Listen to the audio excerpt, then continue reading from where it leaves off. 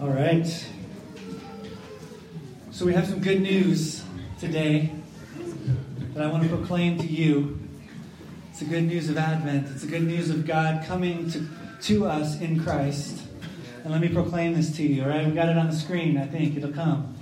All right. In Jesus, the light of God's kingdom has called us out of the darkness and calls us into a life of joy and peace and freedom and justice. I want you to hear this, that the light will win, the darkness will die, and you are free to walk in the light. That is good news of Advent. That is the good news of the gospel of Jesus Christ. And this is good news proclaimed into a very dark world. We experience a lot of darkness. I think we can all speak to the darkness that we have experienced, that we see others experience, that we look on the news, and we see worldwide, nationwide, we see the pain, we see the struggle, we see it and experience it in our own experiences, we see it in our friends' lives, we see it in our neighborhood and our neighbors' lives. And the darkness can seem strong, and the darkness can seem all-consuming. And the lie that we're tempted to believe is that the darkness is winning. The lie that we can be tempted to believe is that the darkness is overcoming the world rather than retreating from it. And if we go just off of our experience and just off of what we see on the news, we're tempted to believe that lie. But it is real. We don't want to ignore the darkness because we see it all around us, right? Last week, I'll be honest, 2 weeks ago, I'll get my dates right. A woman came to our door that we had met about 4 or 5 months ago as our missional community had kind of a barbecue out on our driveway, front porch. And this woman, it's just, you can see the pain, the painful experiences in her eyes. She's hurting from the inside out. She's hurting physically and emotionally. She's hurting spiritually. She's hurting relationally. She's experienced a lot of things. Some of the women in our group had the opportunity to pray for her that very night, and it was really special. But she came back a few weeks or a couple months later to our door, and I was actually holding little baby Xander when I opened the door, and when she looked at him, she started just crying. I said, what's wrong? She said, that little boy reminds me of my little boy. I said, well, tell me about your little boy. He's 2, and he's going to be adopted by his foster parents in December. And she's just crying. And she said, I just couldn't get it together. I couldn't do it.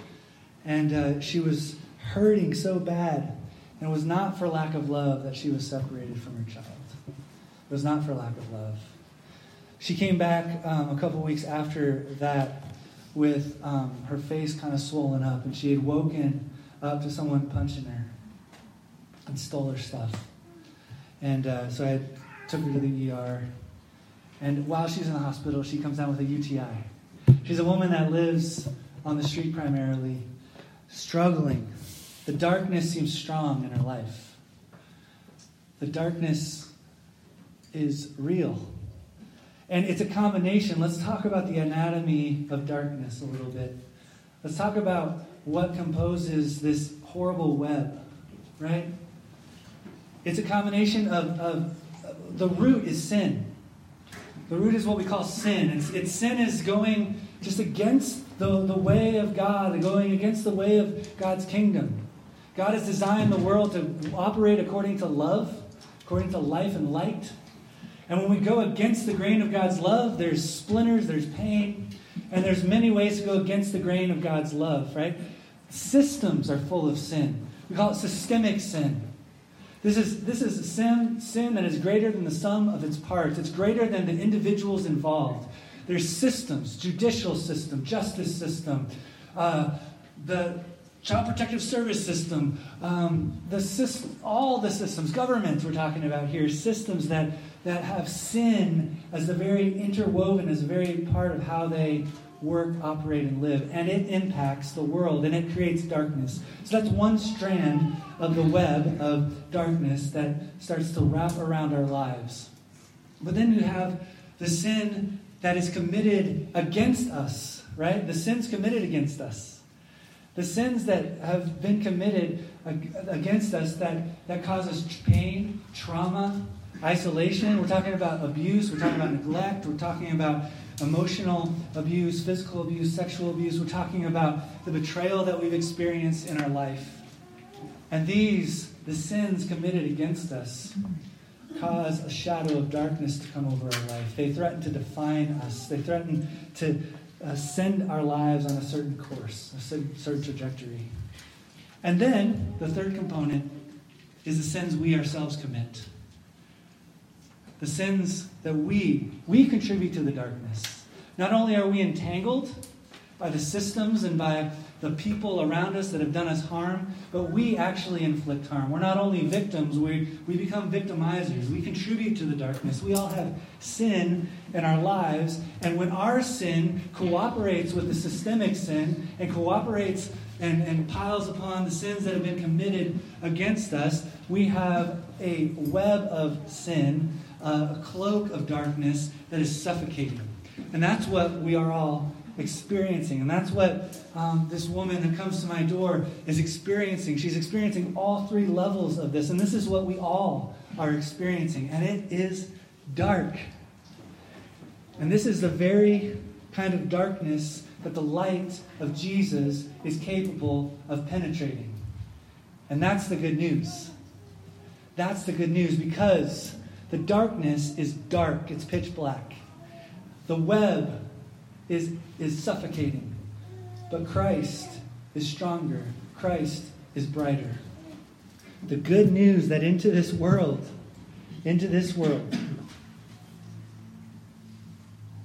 Jesus, the light of God's kingdom, calls us out of the darkness and calls us into a life of joy and freedom and justice and peace.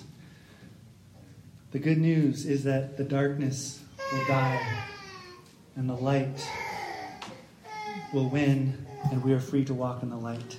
So our text is Isaiah 9:2, which we read at the beginning. We kind of meditated on. And let me just frame this a little bit. What is Isaiah? He's a prophet, and he prophesies kind of in the context of the Babylonian exile. The Jewish people, Israel, God's chosen people, are in exile underneath the Babylonian Empire. And the Babylonians are brutal people. And they are under the oppressive regime and empire of the Babylonians. They've been taken from their homeland and taken into Babylonian captivity. And they are living strangers in a strange land, in a pagan land that does not worship their God, does not respect their beliefs, and they are oppressed. Things are bad. There's this horrible. Some of the Psalms depict what the Babylonians did to Israel, and it's like rated R stuff. All right, it's dark stuff. It's the stuff that we know and experience in our world today. And into this context, into this darkness, in which they're experiencing all three levels of sin, right? There's the system, the governmental system of empire that is oppressing and has Israel in bondage. They are also experiencing the abuse and the neglect and the prejudice and the discrimination of Babylon as Israel. So they're experiencing the sins that are inflicted upon them. But they are also there, we know, for their own sins. For their own sins, they are in exile. And because they have refused the way of God, they have been brought into captivity. So they are living this web of darkness. And into this darkness, right, God speaks this. Verse 2, the people, imagine hearing this, living in captivity. If you can imagine this, living in darkness. The people who walked in darkness have seen a great light. Those who dwelt In the land of deep darkness, on them has light shone. This is a change in status, a dramatic change in status. From darkness to light. From hopelessness to hope. From sorrow to joy. Right? Who likes camping? Who likes to camp? Raise your hands. Really? All right, this is heresy, but I hate camping. All right, I'm sorry. And part of it is because I don't have the right equipment, I don't think. I don't have the right equipment. I'm always cold. I can never sleep. I'm always sleeping on a rock. I'm always hungry. I hate camping. And I've just decided, like I look at magazines, right? I look like an REI magazine or something, or like a magazine and people are on their like North Face equipment and they're like happy eating out of a canteen or something. And I'm like, man, I want to be that guy. Like, I want to be that guy. Like, I want to walk around in Birkenstocks and have my, and just be able to climb a rock and just have a smile on my face. But every time I go out there, I'm like, I'm not that guy. I hate this. I hate this guy. And so, some of the dark, I don't want to trivialize this, but some of the worst nights in my life, in terms of duration, and when is this going to end, have been in a tent outside. Because usually there's no cell phone service, so I don't have a clue what time it is, because I also don't have a watch. And so I don't know what time it is. I'm uncomfortable, I'm cold, I'm sleeping on a rock, I'm downhill, because I don't know how to set the tent, I know I would enjoy it if I knew better, but I don't. And so I hate it, and I don't want to learn anymore. So, I'm in the dark, in the cold, sleeping on a rock with my head down, with all the blood rushing in my head, and I'm like, when is this night going to end? And I'm kind of drifting in and out of sleep. I'm like, wow, this is taking forever. And so it's just the worst. And you're hearing animals, and you're like, whoa, I'm going to die. What is between me and the bear that is out there? And I'm scared, I'm cold, I'm hungry, all that. There's not a more beautiful sound than the first bird that chirps in the morning. Because I'm like, yes, the sun is coming. And you see that little dawn, that glimmer, that light. It's like the morning light. It's called dawn. It's my favorite in camping. And that's when I get out of my tent. I'm like, okay, morning time. And I just unzip it, and I'm like, out. And I'm like, yes, morning has come. The dawn has shone, right? Now, there's no better feeling for me camping than, when it's over. And so, the light has come. Now, to make a connection on a more serious level, a lot of our lives, at different levels, are lived in the darkness of the tent. And we're disoriented. We don't know when this is going to end. We don't have a reference point for time, right? We don't know when this pain is going to be over, when this discomfort is going to be done, when this trauma is going to stop impacting us in the way, when this injustice is going to stop persisting, right? We're in the night, the dark, the cold, the discomfort, the isolation, the loneliness, the fear, right? And we feel vulnerable. And this night seems to go on and on and on. And the proclamation of the gospel is that the light has dawned. The morning has come. There's hope, joy, peace, freedom, justice is on the move. And you can get out of the tent. There is a way out. There will be a way out. So I want to look at the effects of this light. We see the light has dawned in the darkness. That's verse 2. The effects of the light, verses 3 through 5. Look at this. Verse 3 says, you have multiplied the nations. You have increased its joy. They rejoice before you as with joy at the harvest, as they are glad when they divide the spoil. This is an agricultural metaphor, right? You work hard. You labor, you plant the seeds, you water the seeds, you pray that the weather is decent, and then it's time to harvest, right? It's time to harvest. And everyone works together, and there's this big party as you gather the spoil, as you gather it in. There's joy and there's rejoicing. All the labor has borne fruit. And now we can provide for our families. Now we can eat. And so there's great joy. So one of the effects of the light is joy. The light of God's kingdom, the light of Jesus that is shining in the darkness, in effect, is great joy. Great joy. The second one, verse 4. Verse 4, for the yoke of his burden and the staff for his shoulder, the rod of his oppressor, you have broken as on the day of Midian. What's it speaking of? What's it sound like? It sounds like freedom. The rod, the staff of the oppressor. If you want to put it in modern day terms, the handcuffs have been unlocked. The jail doors have been swung open. The back of the police car is unlocked. Get out. You're free. There's freedom. There's freedom because of the light of Jesus. That is the effect of the light, freedom. And this is powerful for the Israelites suffering under Babylonian oppression, right? And then verse 5, the next effect. For every boot of the trampling warrior in battle tumult, and every garment rolled in blood will be burned in fuel for the fire. What's that speak to? Give me a guess. Was that what I hear? Justice. I heard peace too. Peace. Justice is coming. Justice is coming. Peace, salvation, all good words. Yeah, I think this speaks to us of peace, right? You have this imagery of soldiers' boots muddied and bloodied from battle. Blood splattered on their garments, rolled up in blood. These are no more. They are burned up. Peace, not war. Peace, not hostility. Peace is the effect of the light of the kingdom of God piercing the darkness. So you have joy, you have freedom, you have peace. And then skip to verse 7. Of the increase of his government and of the peace there will be no end on the throne of David and over his kingdom, to establish it and to uphold it with what? Justice and with righteousness from this time forth and forevermore. The zeal of the Lord of hosts will do this. He will establish his government. His kingdom will be full of justice and righteousness. And these are two words that are always, usually, not always, paired together in the Old Testament. Justice and righteousness. And they're two different words, right? The term for justice, which they both kind of are in the justice family.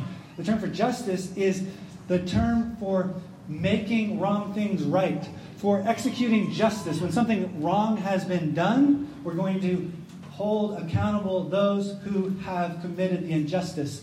And that term also denotes caring for the victims of injustice. So we're going to hold accountable the perpetrators of injustice, and we are going to care for the sufferers or the victims of injustice. That is that word justice. Justice and righteousness. Righteousness has to do with the interpersonal relationships that if they were lived out according to God's way, justice would be unnecessary. Righteousness means right relationship. If I am in right relationship with you, if I'm in right relationship with women, if I'm in right relationship with my black, brown, red, yellow, white, black, all the colors of the rainbow people, if I'm in a righteous relationship, if I'm executing righteousness, justice is unnecessary. Does that make sense? No, it's okay. I like that. How I act with one another, if we act according to righteousness, justice will prevail, right? And injustice will not happen. So our life is about living in right relationship with others. That's what righteousness means. We often think of it as an internal, individual, spiritual piety. Like if I'm righteous, I'm doing my devotions, which is good. I'm thinking clean thoughts, which is good.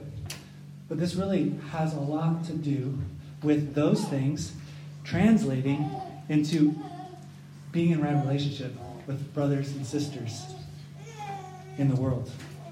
All right, so those are the effects of the light.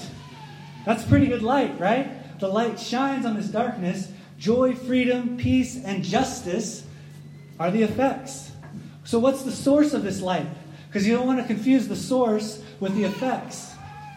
The effects of light is that, like photosynthesis, right? Things grow. But don't confuse the plant with the sun. All right? So what's the effects of the light. What's the source of the effects of the light? Let's look. Verse what? 6. The source of the light is Jesus. Jesus, who came as a child. This is beautiful. This is actually also probably discouraging if you're living in darkness and you're like needing a lot of hope and you're hoping that someone's going to come and rescue you. And it says, for unto us a child is born. A baby, an infant, is the hope of the world. A baby, a child, is the one that brings joy, freedom, peace, and justice. Yes, for unto us a child is born. To us a son is given. The government shall be upon his shoulder, and his name shall be called Wonderful Counselor, Mighty God, Everlasting Father, Prince of Peace. Of the increase of his government and of the peace there will be no end. On the throne of David and over his kingdom, to establish it and to uphold it with justice and with righteousness from this time forth and forevermore. The zeal of the Lord of hosts will do this. The source of the light is Jesus, and the source is a wonderful counselor, the source of all wisdom. Do we need wisdom in the darkness? He's the source of all wisdom. James says, if any of you lacks wisdom, let him ask. And God will give wisdom. He's the source of all wisdom, the wonderful counselor, mighty God. Are any of you strong enough to overthrow the sin in your life, much less the systemic sin that we see all over our world? Yeah. You're strong enough? More power to you, bro. We're not. We need a mighty God. So much fatigue and burnout in the pursuit of justice, in the pursuit of care for other people, in the pursuit of our own families. So much of that burnout is this not recognizing that the source of restoration, the source of justice, and the source of freedom and joy and peace is not us, but the mighty God who is able and more powerful to bring about these things than we are. Everlasting Father. How many of us long for a father's love, for the provision of a father?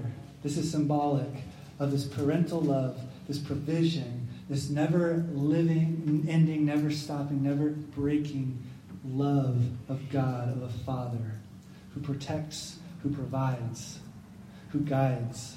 He's an everlasting Father. He's the Prince of Peace. He's not a warlord. He's a Prince of Peace. And he will bring peace cosmically, nationally, internationally, interrelationally, interpersonally. He is the one who brings peace. He is the source of our peace. All right, so 7 and 8 speaks to hope, and then we're going to be done shortly after that. Look, here's the deal. You've heard this. There's a title of the book that was somewhat controversial, but the title was true. Love wins. Can we say this? Love wins. The light wins. Love will win. That is the guarantee. That's the only guarantee. We don't know how it all pans out, but we know that in the end, Jesus comes and makes all things new. We know that Jesus comes and makes all wrong things right. We know that Jesus comes and he reverses the curse of sin and death and darkness. The light comes. Right? And so I just want you to look at this last verse. The zeal of the Lord of hosts will do this. I like that.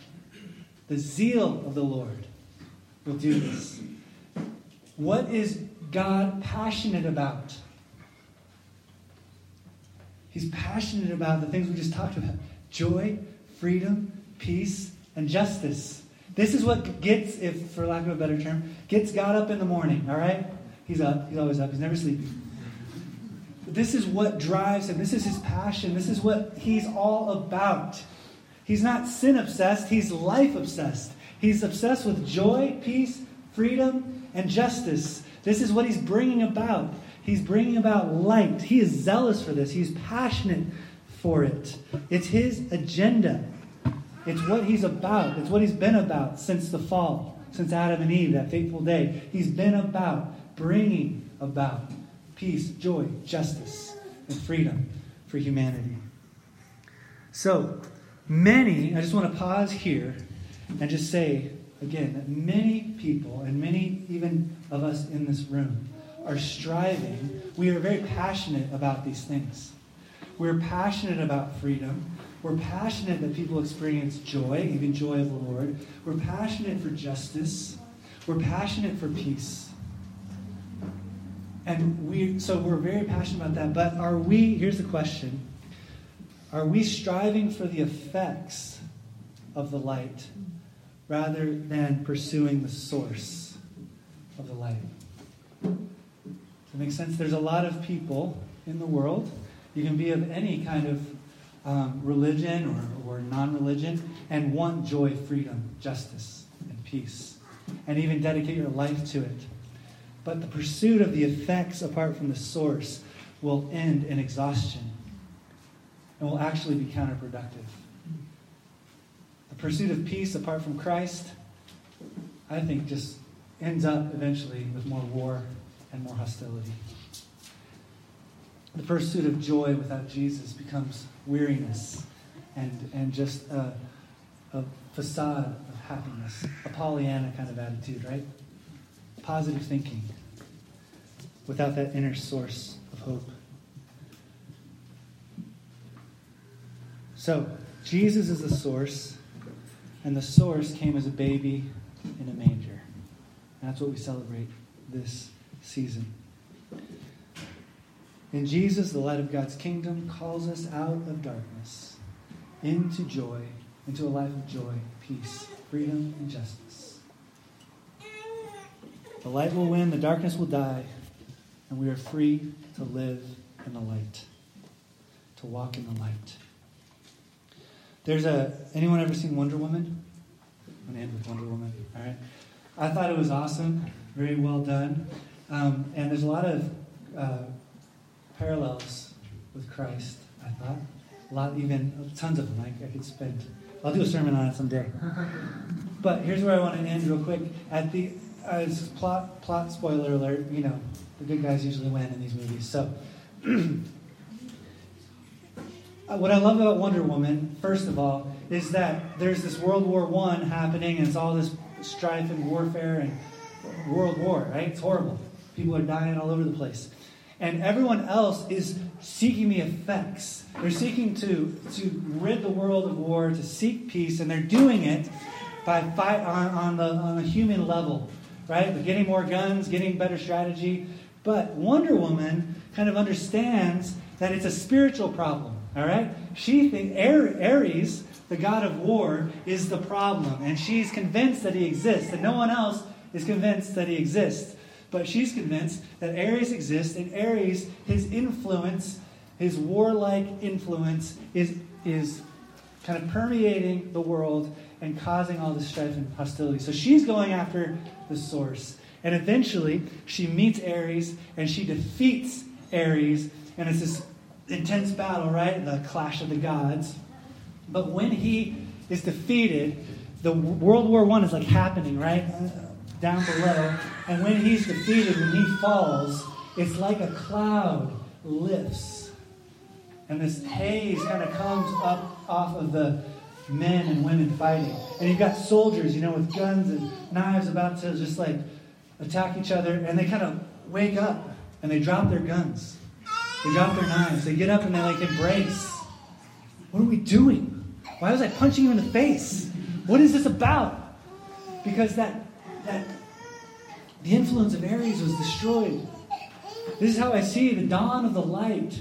As the light shines in the darkness will not overcome it, it says in John. The darkness will lift up. As we live under the cloud of darkness, we operate according to the darkness. But the hope and the kingdom of God says the light has dawned. Start living according to the light. Start living through the strength of the source, Jesus, according to joy and peace and freedom and justice. Pursue Jesus, and you will get joy, freedom, peace, and justice. So, there's two responses. Whenever there's been a proclamation, a response is required. We can respond to the light who has come by either walking into the light or shrinking back from it.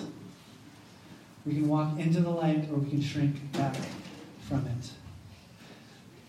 You would think that we would walk right into this kind of light, but it's actually a little more tricky than we think. Because why aren't we always such big fans of walking out of darkness into light? Because we are participants in the dark to some level. Sometimes we have a vested interest in the darkness, right? And so it can be uncomfortable because it can expose the darkness in us as we walk in the light. So we, for instance, we might really have a problem and want sex trafficking to be done and over with, but addicted to pornography, which feeds sex trafficking and the whole sex industry. So we can shrink back from the light. Because walking in the light would mean getting rid of that, walking in the light. We can be about labor laws and justice for good wages for people. No one would say, hey, I'm for child slavery, right? But yet we purchase clothes indiscriminately for the best deal, right? And so we participate as participants in the dark. And so it's hard to walk in the light because it can start to expose and challenge the way that we're living. There's other examples you might think of. But my question for us is, number one, what is your experience with darkness in the season of your life? Maybe something's happening to you that is just super dark and you're crippled by fear, by hopelessness. You just feel like you can't get out of it, can't get over it. Or maybe it's something that you're participating in. Maybe it's a sin that you're just clinging to. You're not willing to drag it into the light. So how are you participating in darkness? And what does it look like for you to answer the call of Jesus? Because this is what the gospel is. It's a call of Jesus to walk in his way, to walk in the light, come out of the darkness and into the light of joy, peace, freedom, and justice. What's it look like for you to step into the light of Jesus, into the way of Jesus? And maybe a way to think of this as we're going to sing our last song is to think about it in this way.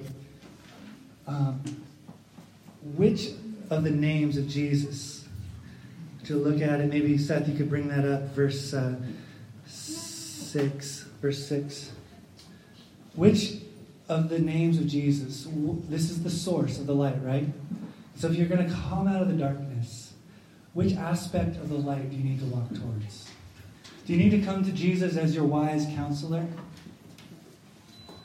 Are you seeking wisdom everywhere else but in Jesus? Do you need him to be your everlasting Father, right? Are you struggling with provision, with feeling worth and dignity and the protection of a father? Is that what you need? Do you need the Prince of Peace in your life and your relationships? Do you need justice? What aspect of the light do you need to walk in and toward? That's what we're going to do. I want to just give you a moment of silence to think about that. The verse and the titles are up here. What area, what aspect of the light do you need to walk out of the darkness and toward?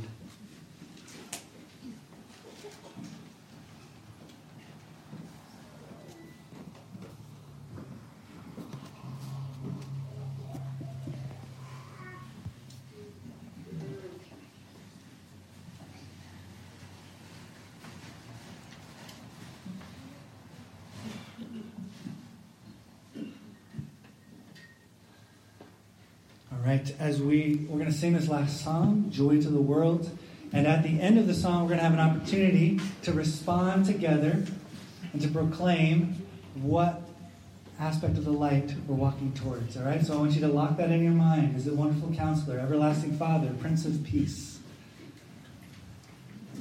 Which one of those was it? And we're going to proclaim together. And even I would challenge you as we sing this song to think, the joy of the Lord has come. The joy of the world has come. How does that bring you joy? Would you stand? Let's sing together. I love that. Let every heart prepare him room. So, to contextualize that for us, what aspect of God's light needs to be shining into your heart? Do you need the light of Jesus' wisdom as wonderful counselor to shine in your heart? Do you need Christ's peace to shine in your heart?